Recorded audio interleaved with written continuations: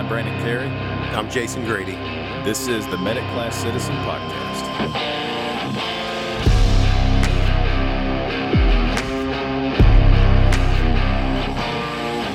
All right, everybody, welcome back. Today we have a really special guest with us, Adam Morgan of the Philadelphia Phillies. We really appreciate you coming, man. Yeah, no problem. Far walk. Yeah, that's right. That's right. So what we want to take away from today's discussion is a little bit of insight on talks that you and I have had before, in that I think that there are similarities between the type of stress that we are put under. So, yes, you're a Major League Baseball player. I'm a paramedic. Jason's a paramedic. But whether it's being on a mound, bottom of the ninth, 2 outs, bases loaded, there's 40,000 people either screaming at you to succeed or fail, along with hundreds of thousands of people watching you. Or it's you're on an ambulance and the first boot you put on the ground, there's a frantic mom that comes up to you and tosses you a limp and lifeless child and pleads for you to fix it. So those are two very different situations, but your body responds in the exact same way, and you have to do the exact same thing. You have to clear out your mind, you have to focus, and you have to get your job done. So we've talked about, what do you do versus what I do, and I think that it's a great conversation that people can take some valuable information away from. And man, I really do think that you have a lot of other valuable lessons from the mound that you can share. That we can take away to have a better mindset as paramedics and EMTs. But first off, I think we need to get to know you a little bit. Yeah, what do you want to know? Where are you from, man? I was born in Tampa, Florida, and spent about a year there, and then moved to Marietta, Georgia, and spent my childhood there, and grew up, went to elementary, middle school, and high school all in Cobb County, and just...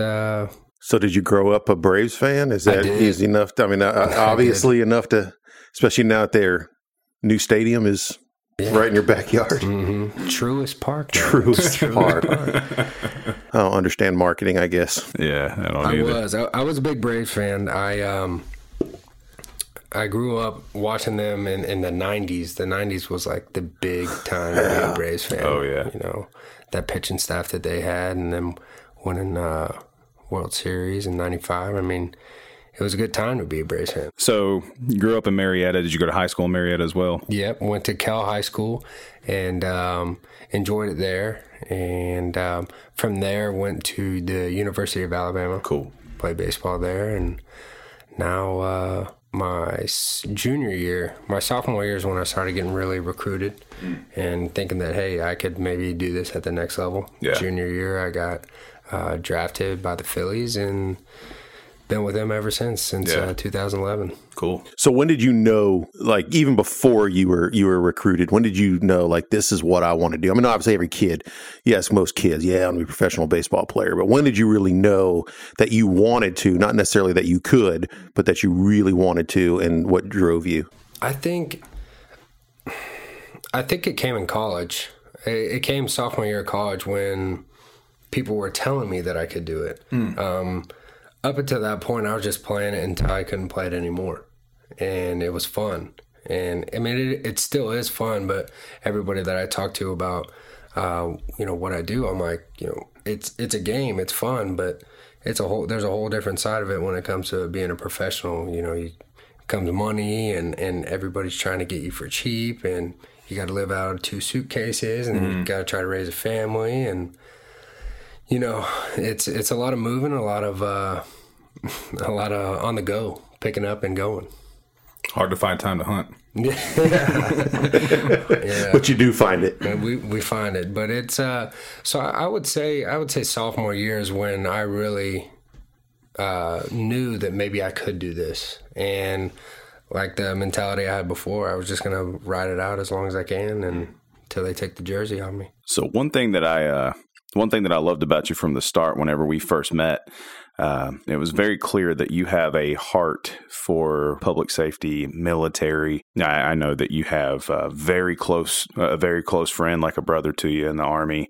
So it's just really cool to be able to use this as a platform to kind of combine those two worlds, take some stuff away from it. Absolutely. And that's, doing this podcast, I just want to make sure that everybody knows that, yeah, there are some similarities, but what you guys do in public safety and those people out there that are saving lives and protecting the streets and anything in between, those are the real heroes, and those are we're totally different in that aspect. I play a game. You can't play a game with life.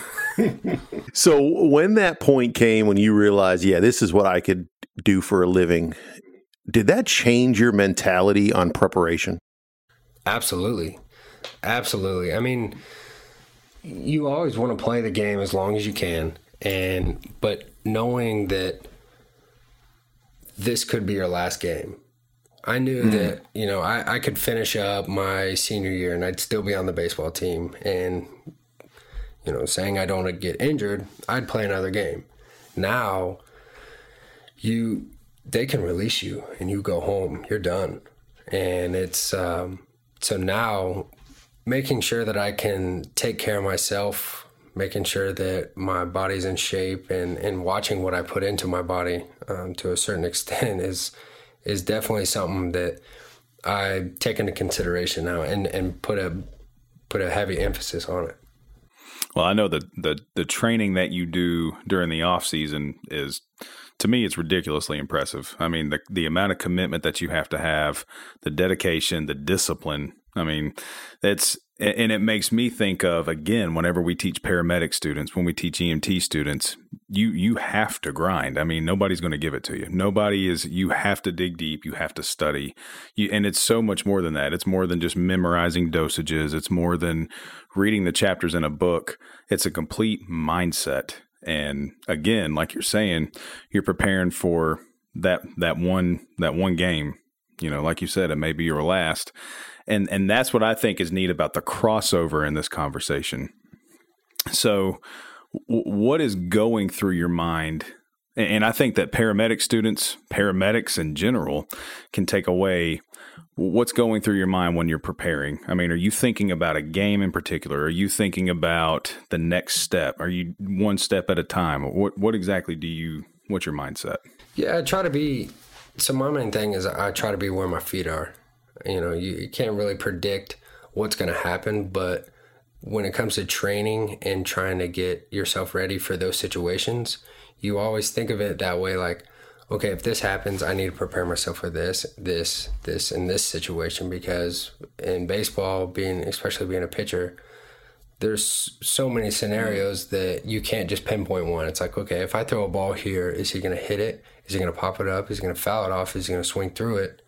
Is he going to put it in play some way? So for me, it always falls back on the training and making sure that the little things are done right. So when you get in that situation, or you get in another situation that you didn't think was going to happen, but you already, did your due diligence and practice that scenario, it just takes over. Your instinct takes over. And there's a lot of, in baseball, we call them PFPs, pitcher fielding practice, and everybody hates them. All they do is just roll a ball back to you and you throw to first base. There's been so many times in so many games that you'll see a ball get hit back to the pitcher and he almost panics, and he'll take it and he'll throw it to first base, but he'll throw it in the stands. And you're like, he probably slacked off, was in the back of the line during the PFP drills, and didn't take it serious. So I think that just training for every situation possible that could happen, you're always doing it intentionally, but spring training is coming up, and it's a lot of busy work. It seems like a lot of busy work. You're just doing boring stuff. But if you actually take it for what it's worth and do it, it's going to set you up for those scenarios. Are you sure you're not a paramedic student? Dude, I'm telling you, bro. It is unreal. We should have brought a paramedic student in here so you could hear the back and forth. It is identical. So do you have a regular training regimen, both, and kind of take us through not just the physical side, but the cerebral side, the mental side, though, either watching game film, knowing your opponent's, the direction they may head? How do you prepare both physically and mentally, just in general, not necessarily for a specific game, but even like now, you're about to go into the preseason. Take us through that preparation process. Yeah, I mean, well, preseason, there's not really much video to watch or, studying of the hitters and what they're doing and what their tendencies are. But it's more about what can I do? And when it comes to like the mentality, when I train and I throw, I video my pitches, my motion. I try to get that down and get that solidified and get that kind of, nailed down before I can take the next step. And that's paying attention to hitters or, where their tendencies are. But during the year, we'll go into a series, say we're facing the Braves. And Freddie Freeman's really struggling with a slider down and away from a left-hander. Or you can really get in on Ozzie Albies' hands. Those tendencies, I mean, they're going to change throughout the year, but when it boils down to it, you match your strengths to their weaknesses, and you always stick to your strengths until they beat you, and they beat you continuously.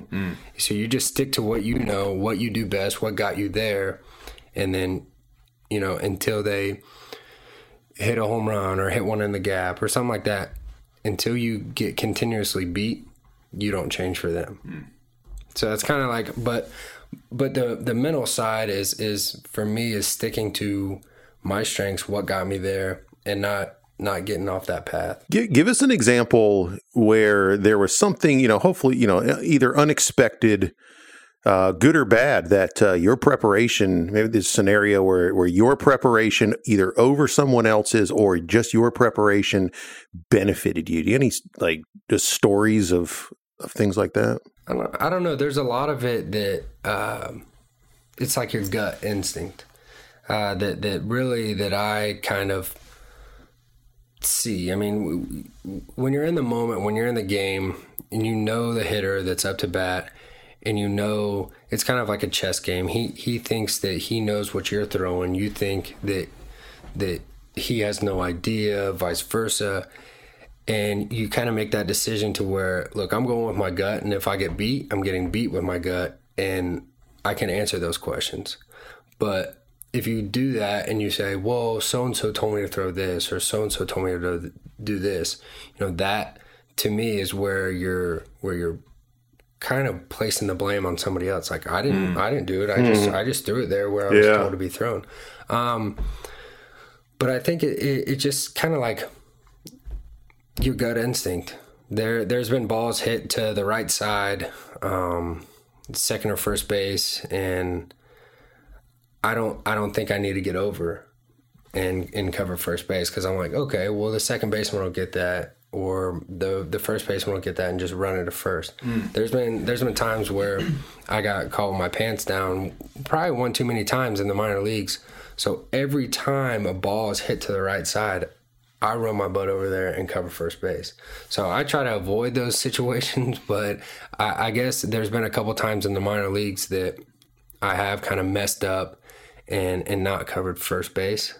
But at the same time, it goes down to what you're feeling. It boils down to like what you're feeling right there in that moment.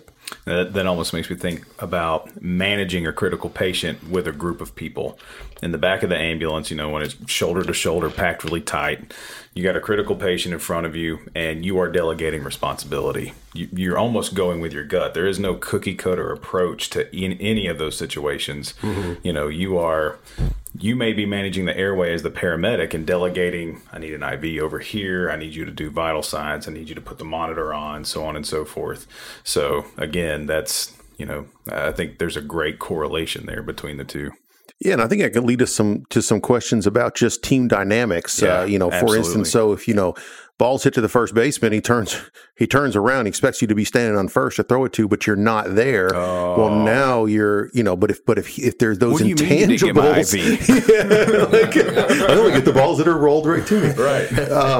So they can anticipate where you're going to be when you're supposed to be there. Talk a little bit to team dynamics again, maybe where you've had some wins and losses, not the game, but some wins and losses in situations where, either the team, it worked really well because the team was together, and how much do you have to prepare as a team rather than individual in communication? Yeah, absolutely. I mean, so in spring training and sometimes before games, we'll do a round of BPE and we'll do some kind of like team practices and cuts and relays, and it sounds very basic, but at the professional level, we still kind of do those elementary things to make sure that we know who has authority over, like the second baseman will have authority over the first baseman if there's a pop-up over there. The center fielder has authority over the corner outfielders.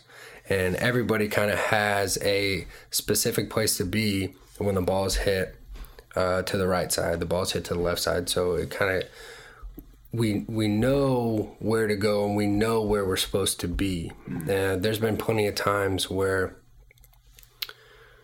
there'll be a pop-up to the right side just past second base, and there's miscommunication, and we've gone over it plenty of times, hundreds of times, and the right fielder has authority over the second baseman because the second baseman's backpedaling and the right fielder's running in. And there's been plenty of times where the second baseman will turn around expecting the right fielder to catch it, and the right fielder's looking at the second baseman like, it's right to you, why don't you catch it? And the ball drops. And we lose the game. But when the second baseman and right fielder get interviewed after the game, it's, it was my fault. I did that. And even though he knows maybe it was the right fielder or maybe it was the second baseman's job to catch that, we're all kind of like falling on it to defuse it. And then when the cameras leave, that's when we kind of like, hey man, like, you were supposed to catch that. You're supposed to be here. Let's flush it. Go on to the next one. Yeah. Because what happens if you don't do that? I mean, what happens if you just start blaming each other and you don't debrief it and you can't do it in full transparency? I mean, what happens to a team at that point? Yeah, a lot of that happens where you don't get to the bottom of it and you're actually having a fight with a teammate through the media, where you're saying something to the reporter like, he should have got that. And the right fielder says to another reporter, well, he should have got that. And you don't squish it. That is so toxic and cancerous in the clubhouse that it will ruin a season. It will ruin a run. It will ruin a streak that you're on. And when the business is not aired out, and yeah, it may get physical, it may get loud, but you know what? It's a locker room. Like that's supposed to happen. But I think one of the big things is holding yourself accountable. Holding yourself accountable and knowing when you mess up, because when you mess up, and everybody's gonna mess up, you just got to learn from it, and you got to take ownership of it and then move forward, because that's the only way you're gonna learn. If you don't, you're just going to be stuck in your ways, and you're going to be stuck right there. You're not going to get any better. You're just going to lose every time. Yeah. And that's something that we've talked about too, is there are so many moments, and I don't care, you watch TV, you watch, not Chicago Fire, like what's a EMS show that's where every time the patient survives, every time they save a life. Baywatch. Yeah, that's right. I was in that. So every time, the TV makes it look like we win every single time. Every time we save a life, so on and so forth. But unfortunately, it doesn't always work out that way, man. A lot of times we lose, and we've had this conversation in the past. How can we help paramedics look at a situation and say, you know what, I'm not going to let that failure define me? I mean, has there ever been any time when you're like, you know what, I'm not going to let this, this one didn't work out that way. Next one is mine. I mean, my dad taught me at a young age, you got to have short-term memory. That's good. And it's like baseball is so unpredictable that it may work out. You may do something one way and it may work out that day, and the next day you're giving up 5-10 runs in 2 innings. You're like, do I stink at baseball? Like, what's the deal? Like, I just won doing the same things that I did. So I think it all goes back to short-term memory. I mean, you've got to have short-term memory. And then to move forward from that is the game is based off peaks and valleys, and you're trying to keep it, not get too high, not get too low, kind of stay right in between. And, you know, when things are going good, that's when a lot of guys get real superstitious. They do the same things. They don't talk, and they're like, okay, they say the same things to the media, and then something bad happens, and they change everything. They want to change everything. They want to change their swing, want to change their approach, want to change their mechanics. But you can lose yourself in that. Yeah. And you get so lost that you can't find yourself, or you can't find what kind of got you there, what you were successful with. You can change so much and think that you're doing everything backwards that you can't go back to the original self that you were. So I think that the short-term memory loss is the short answer. The long answer is not forgetting who you are, what got you there, how to prepare, your preparation, your checklist, whatever it is that you call your routines, your rituals. Do that, continue to do that. And if you take it on the chin, you take it on the chin, but the next day you're going to do those same things because you know that the law of averages is going to work out for you. All right, everybody, we're going to cut it right here, and we're going to pick up at this point next week. We're going to continue next week. We're going to talk to Adam a little more. We're going to continue to learn from him about how we can shape our mindset, how we can deal with stress, and talk about preparation. And we are also going to continue the conversation about the things that EMS providers, both EMTs, AEMTs, and paramedics, have in common with professional athletes. So thanks again for listening this week, and we'll see you next time. You've been listening to Medic Class Citizen. If you like what you heard, check out our website at www.medicclasscitizen.com. Also, find us on social media where you can follow, like, subscribe, and share. Twitter, Instagram, Facebook, and we also have videos on YouTube. Thanks again for listening, and we'll see you next time.